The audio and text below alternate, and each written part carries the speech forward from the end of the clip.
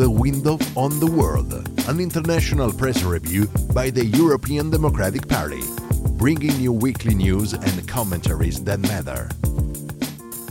Welcome to the fourth episode of the second season of The Window on the World.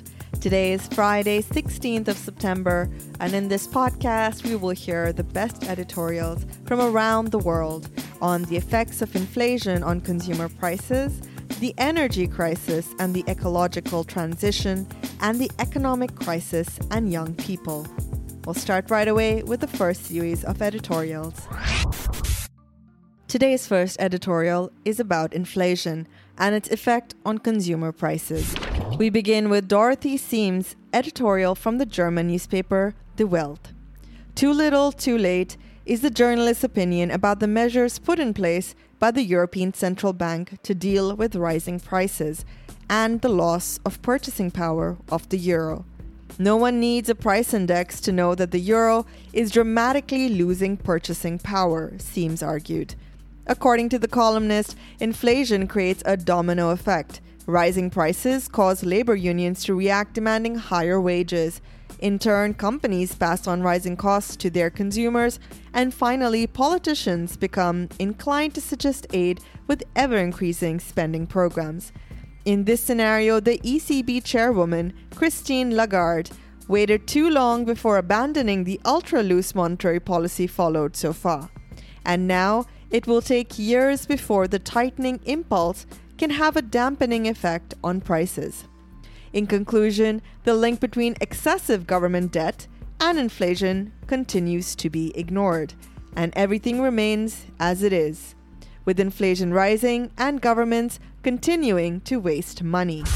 Rising prices and the ECB's measures are also the subject of the next editorial. Let us now go to Spain to the El País newspaper. Economist Ramon Mateo Escobar is also critical of the European Bank, but for different reasons. According to the Spanish economist, raising interest rates will have effects on the real economy that will hurt lower incomes the most. In presenting his idea, Escobar proposes a parallel with the real estate bubble scenario. How should one proceed? By raising interest rates to make bank financing more expensive and discourage potential real estate investors, or by increasing property transfer taxes to discourage speculative transactions, states the columnist. Escobar goes on to explain that both measures will have a very similar effect on the housing market, but their consequences will be very different for the economy as a whole. Therefore, to limit the effects on lower incomes, the economist proposes an income pact. This may not avoid the need to take monetary policy decisions, the editorial explains, but in conclusion, it could reduce their negative side effects. The last editorial of the day on this topic of inflation shifts the focus instead to consumer choices. Faced with rising prices, they seek to save money and limit the damage of inflation on their wallets. So writes Emmanuel Combe, a professor at Skeme Business School in the French newspaper Les Echos. The professor points out how low-cost brands, whether they be consumer goods or services, saw their profits increase over the summer. According to Combe, there are several main peculiarities that characterize low-cost products and services. First, the absence of all features that are not essential, such as cars' accessories, may be. In this case, for example, consumers prefer safety and reliability to avoid future maintenance expenses. In addition to a lower price than the competition, moreover, low-cost products are generally characterized by a standardization production process, which allows them to be mass-produced at low cost to the manufacturer.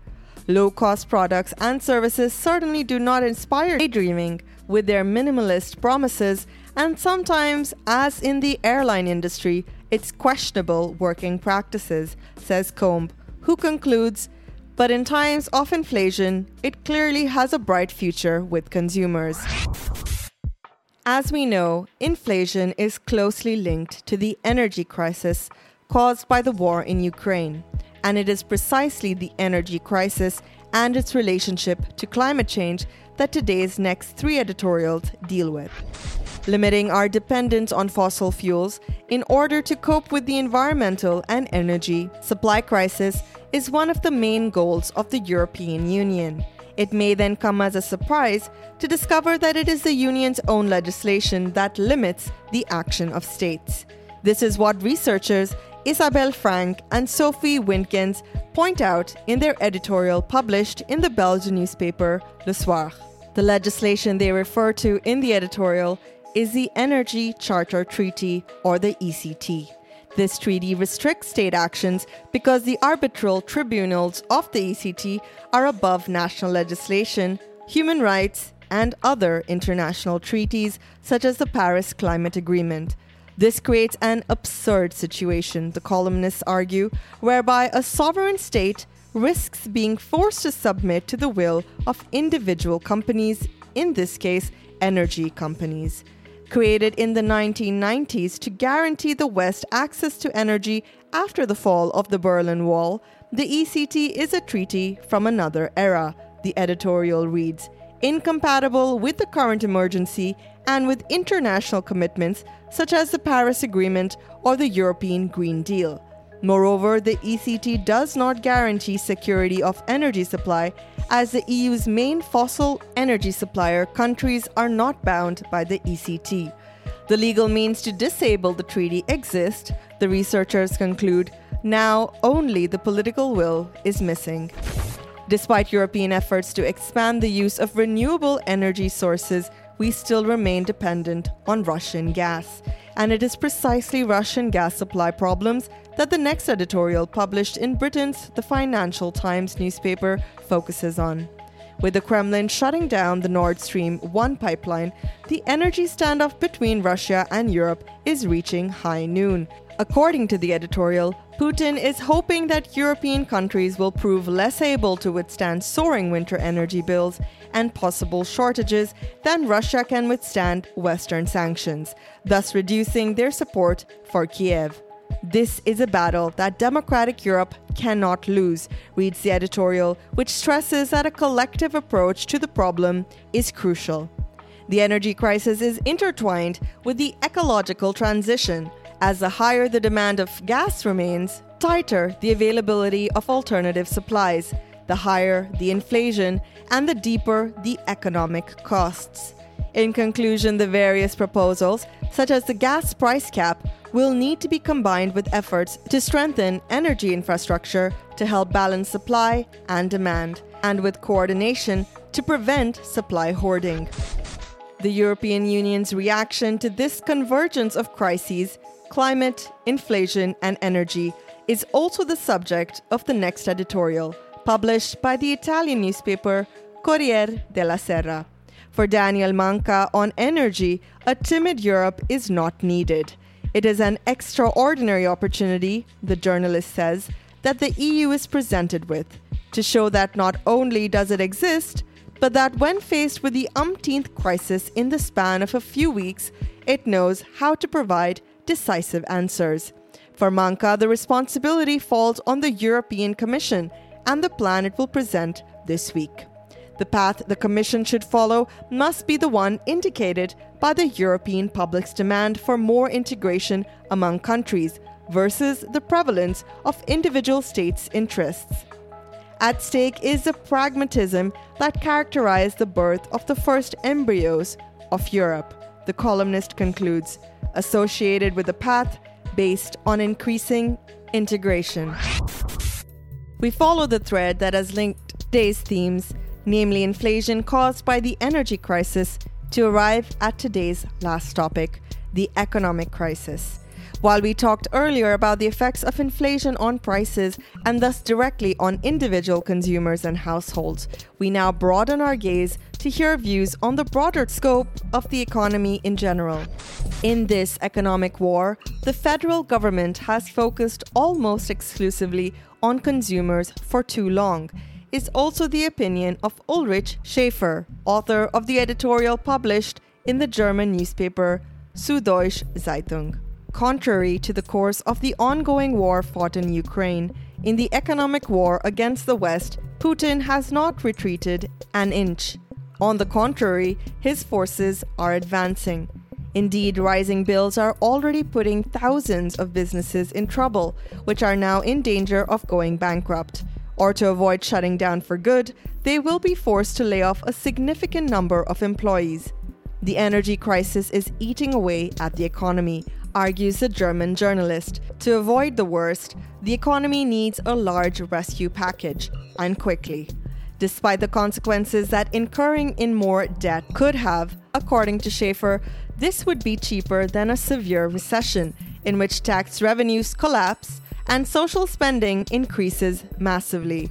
As with the coronavirus crisis, the editorial reads in conclusion, a reaction with a bang is needed. The economic crisis affects everyone, but with more or less severe effects.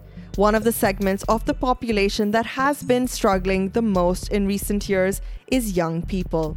The next editorial takes us to Italy, to the pages of the newspaper La Repubblica. Journalist Beniamino Pagliaro starts from the current election campaign in Italy to talk about youth, politics, and the economic crisis. It seems to be precisely young people who are the great absentees in the election campaign. There seems to be no explicit reference to what the country should become in the coming decades, and how Italians who are now 20, 30, or 40 years old will live there. According to data from the Ministry of Labor, it would seem that young people are one of the groups that needs help the most. Indeed, 13% of young Italian workers are at risk of poverty, earning less than 876 euros per month. Perhaps just as the energy crisis has forced us to diversify for real, a future pension crisis could force Italian politics to take care of young people. In Pagliaro's bitter observation, current pensions, the editorial concludes, are paid for precisely with the contributions of young, poor workers. Today's latest editorial comes from across the pond, and more specifically from the New York Times. For economist Paul Krugman, the consequences of Russia's cutting gas imports have created both an economic and social problem. Gas prices in Europe have skyrocketed, the economist writes, and as buyers turn to alternatives, prices of other energy sources have also risen. In addition, inequality should not be forgotten. Energy producers, whose costs have not risen, will reap huge profits, while many households and businesses will find themselves on the chopping block because of their bills. Continuing the spiral triggered by rising prices, unions could then demand wage increases to offset the soaring cost of living.